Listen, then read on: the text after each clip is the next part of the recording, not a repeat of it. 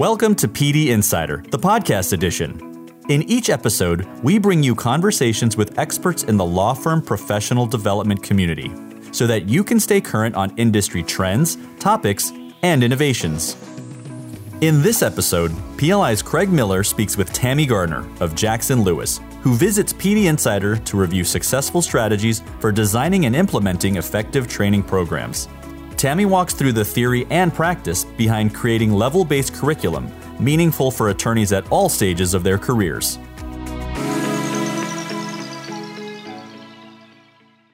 Welcome. We're pleased to have you. Thank you. So, Tammy, you established JL Academy to develop competency and level-based programs for the firm. The antithesis would be what PDs refer to as random acts of training, which are typically something to avoid. How can PDs avoid them, and why does it make a difference? So the best way to avoid random acts of training, which unfortunately is often the approach of folks who don't take the time to actually create a level-based, competency-based training system.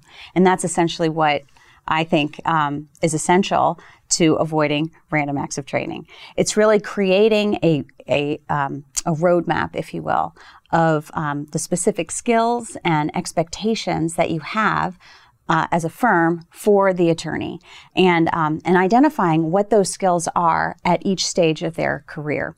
And that way, you can tie everything to that competency-based model. You can tie your training to it, but also your performance evaluations.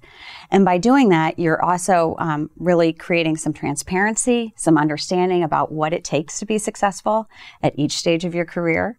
And you're inviting people to attend programs that actually will support them in achieving those goals. And then with the performance review system also tied into it, you can measure their success and see how they're coming along in their progression in achieving those goals. Well, clearly there are many benefits to structuring a program. Practically speaking, how should PD teams get started in building the program with a competency-based model that includes learning trajectory? So the best way to start is by asking a lot of questions. And it's really having what I like to refer to as success interviews. It's talking with leadership, but also talking with other high potential attorneys, other people within the firm that are measuring one's success, but have also been successful themselves. And asking those questions, what did it take to be successful? What is it that you need to develop or to do what you do at that level? And really pull from that all the skills and the behaviors and the ways in which you need to really excel in that role and at that level and at that stage. So it's a lot of learning and development on your part as the PD professional, understanding what the skills are that the firm values, what's needed to do that job. And of course, it depends on the firm, right? And it depends on what practice areas you have and the ways in which you want to develop the attorneys to meet each stage of their career set. So, for example, through that process, you're going to find out that a new lawyer needs to really just learn how to practice law. But what does that look like? And what does that look like for a new litigator versus a new business attorney or somebody that's working in a transactional practice? As you progress, though, as a mid-level, you're going to have different expectations. At that point, you tend to have more responsibility, and you might be managing others and in a position where you need to learn how to delegate. So you're learning from talking with all the different people within your firm, what those different skills are and what those expectations are as somebody progresses throughout the firm. And it's not just the conversations, you're also looking at other documents that may have been produced. What is it that the firm has identified in terms of its reputation and where is it headed? I think that's the other critical piece that is often forgotten when developing a competency model, because it is something that should evolve. And we need to be thinking not just what has it taken in the past to be successful, but what will it take going forward and in the future? Because skills, of course, evolve, or should, as our industry changes and as our profession evolves as well. So that's really interesting, and there's really quite a lot there. I mean, so it starts really looking at the specific needs to train for skills for an attorney at a specific point in time in their career. Correct. But beyond that, it's really about trying to tie in to the strategic initiatives of the law firm, understanding where they are today and where they want to be tomorrow. And then even broader than that, beyond the law firm itself, where is the industry going? What does the legal practice of the future look like, and how do we prepare ourselves and our lawyers to get there? Exactly. So how do you take all this information and use that to inform a training plan? Right. So you really start simply. You take all of that information and you lay it out so that you really have a framework. And I like to refer to them as attorney development frameworks. They're just expectations.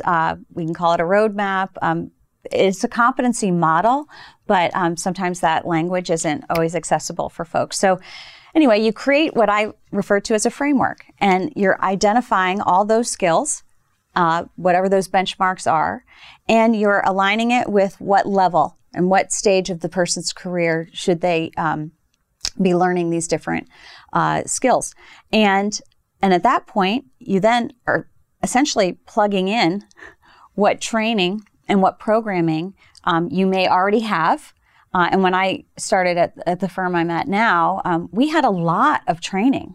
That wasn't the issue. It was, how does it fit within the goal of the firm and our strategy for learning and development? And so having this model and those frameworks enabled us to plug in those training programs that fit within those categories, but then also you identify gaps in the structure that exists, because you don't necessarily have the deposition skill training that you've identified as something that's necessary for a mid-level litigator. So once you've kind of put your frameworks out there, you plug in your training. You then see what gaps need to be filled, and then you can develop your programming from there. But then after that, you've got to continually look at that structure and the programming, refresh it, and make sure that it continues to meet the goals of the firm, and that it is in fact still relevant and appropriate for those different levels and for the work of your firm. So we talked about the structure of the competency-based model. Is there anything else in addition to the skills and behaviors that you include in the developmental framework? Yes. So in addition to outlining the skills and the behaviors and at what level we're expecting the attorney to develop those criteria for success, we also want to provide guidance around the priority and the time that they should be spending developing on certain areas over others. So for example, a new associate has to focus on practicing law. They have to learn what it means to be a lawyer and to practice in a law firm, and they need to be developing their basic foundational skill set. They do not need to be focused on business development at that stage. There are still some skills that they should be developing that will help them in their client service and business development over time. And we definitely train on that.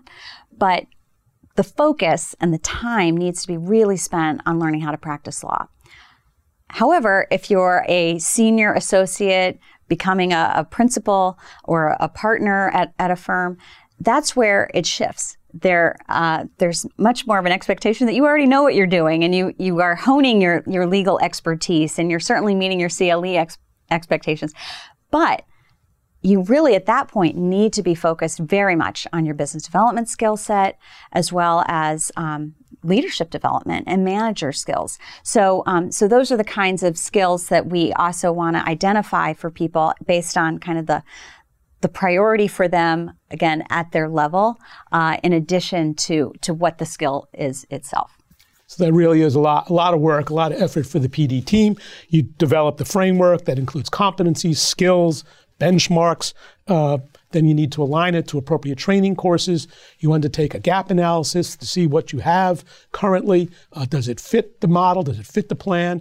Then you think about how to fill those gaps with whatever type of training or instruction that you may need to design or find in order to fulfill the plan.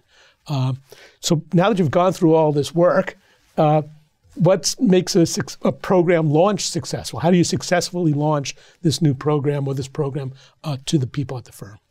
So it's really important to communicate what you're doing and why. I think it's a critical piece to making this successful.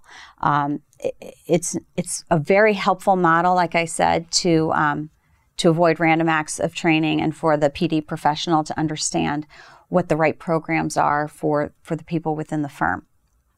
But it's also really important for the attorneys, and particularly new associates coming in, to see how this fits within their career and their future at the firm. And for everybody to have the buy-in that's frankly necessary for this to, in fact, be a successful roadmap for someone's career. So what you do is, certainly once you've built out your system, you want to communicate what this is and how it relates, and that is, I think, the first step. But then there needs to be a continual use of the structure. So again, it's going to be integrated within your performance evaluation system. It should also be included in whatever behavioral interviewing that you might be doing from a recruitment standpoint. But then also in terms of the training itself, whenever you're promoting your training programming, you can and should associate it with what is that professional development focus, or what is that core value skill set that we're trying to support through this training initiative, and at what level. So it's really helping also the learner know, is this worthwhile? Is this worth my time? And why? And getting them kind of that full picture of seeing how it fits to their entire career. And then hopefully that will motivate them and encourage them to, in fact, participate. So that's the constant battle. You know, you want everybody to be engaged in all that you're offering. And hopefully by seeing where this fits into their entire career trajectory, it'll get them there. Good. So certainly getting people to show up and motivated to attend and to complete the programs is one measure of success. Once they have taken programs, though, do you have methods to get feedback and to incorporate that feedback into future programs as well? Yes. So we actually always have a survey after every program. It may be right after an individual class that we offer, or if there's a series, or if there's a workshop. We're always surveying that program in particular, and we target our questions to really get at whether or not this was relevant, how will it be applied to their work, and whether or not they see it fitting within their overall career trajectory. But the other way in which we measure it is to actually review the performance review data and understand whether or not the training that we're delivering has in fact impacted behavior and changed and improved the people that are participating. And we kind of look at performance review data up front to identify those areas that people need more training on. But then we also, at the end of the year and on a regular basis, we're evaluating whether or not those folks who participated in the programming have in fact improved based on the training that they've received. So that's really meaningful feedback to everybody involved that you can tie back to the performance review system, some of the training that's occurred, and evaluate its efficacy and see if people have actually benefited from it. That's right. So that's great. I mean, that really does sort of bring it all together. Any advice that you'd like to give to your PD colleagues as they think about this type of thing, or if they're trying to create a more robust structure around their training programs? So, first of all, I'm a big believer in this approach. I think it can be challenging sometimes if a firm is not kind of aware of this approach or understanding the value of it, because it does require an investment up front. But I feel as if you take the time and you're willing to build it the right way, everything else can really follow in a very coherent, consistent way that helps everybody. It helps the professional development professional, right? We can identify the right kinds of training that people need and support them in their career. We can also benefit the associate, the attorney who is bombarded with so many different opportunities for information and education and all of these different things, but also has to manage their billable time and all the other expectations that are on them. So this is an incredible way to really help identify the right programming for them at the right time and benefit them throughout their career. But it's also a great asset for the firm. It ties in the strategy that they have as a firm in terms of what skills they need to be fully equipped attorneys and to deliver the kind of client service excellence that we're expected to deliver. And it all works together so that you can not just build people up through their training, but you can continue to evaluate it and understand kind of the performance measures that are happening, so it all works together. That's great. Up to, say, Am Law 200 firms, without naming names, what percentage of it do you think really do have a robust, structured training program? And how many really provide sort of a library of programs that people can jump into on a more as-needed basis? Certainly they have new associate training and certain types of pieces, but in terms of a really robust, structured, competency-based learning trajectory model, what percent do you think is out there? That's a really good question. I have been around long enough that I would have thought there would be more competency-based programs than there are. I do think because of the time it takes and the investment it takes up front, there probably are fewer firms out there doing that than they should. But I will say it really can make such a difference in terms of the way in which you're not just approaching your training and development programming, but developing and managing your talent as a complete structure and system for professional development purposes, that I would hope that more and more move to this model and, in fact, really use it to help the attorneys see their entire career in a way that isn't also just limited to legal training. Because the other benefit of this structure is that it identifies all the skills that you need to be a successful attorney, and it isn't just legal. In addition to your client service and your business development skills, it's seeing the whole lawyer and then really working from that structure to enable people to tap into the right kinds of resources to help get them there. That's terrific. I mean, the firms make such a tremendous investment in recruitment and bringing people into the firm that obviously it makes sense for them to invest in their future success as they move forward. Even if a smaller percentage of people nowadays actually join the partnership, still it sets up a basis for a relationship that can go on into the future as well. Well, and so much of what we do in PD is, in fact, for retention. It's to help retain and advance our attorneys. How better than to really help align those steps that need to be taken to achieve that result with the training and development that you have for them or are building for them, and can learn what those skills are that they need, so that, again, we're all working together for that same goal, so that the firms aren't losing that investment that they're making early on in these really valuable people who are learning, and they still have a ways to go, and they need to learn what it means to work in a law firm, which is different than other legal environments. So that's really where we're adding tremendous value as a professional development team. But I think in particular, because we can tie it all into this competency-based, level-based system, it can work together for meeting all of those goals. Well, that's terrific. Well, thank you. I'd like to thank my guest, Tammy Garner of Jackson Lewis, for sharing her insights.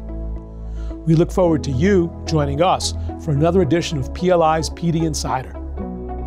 This is Craig Miller of the Practicing Law Institute. Thank you.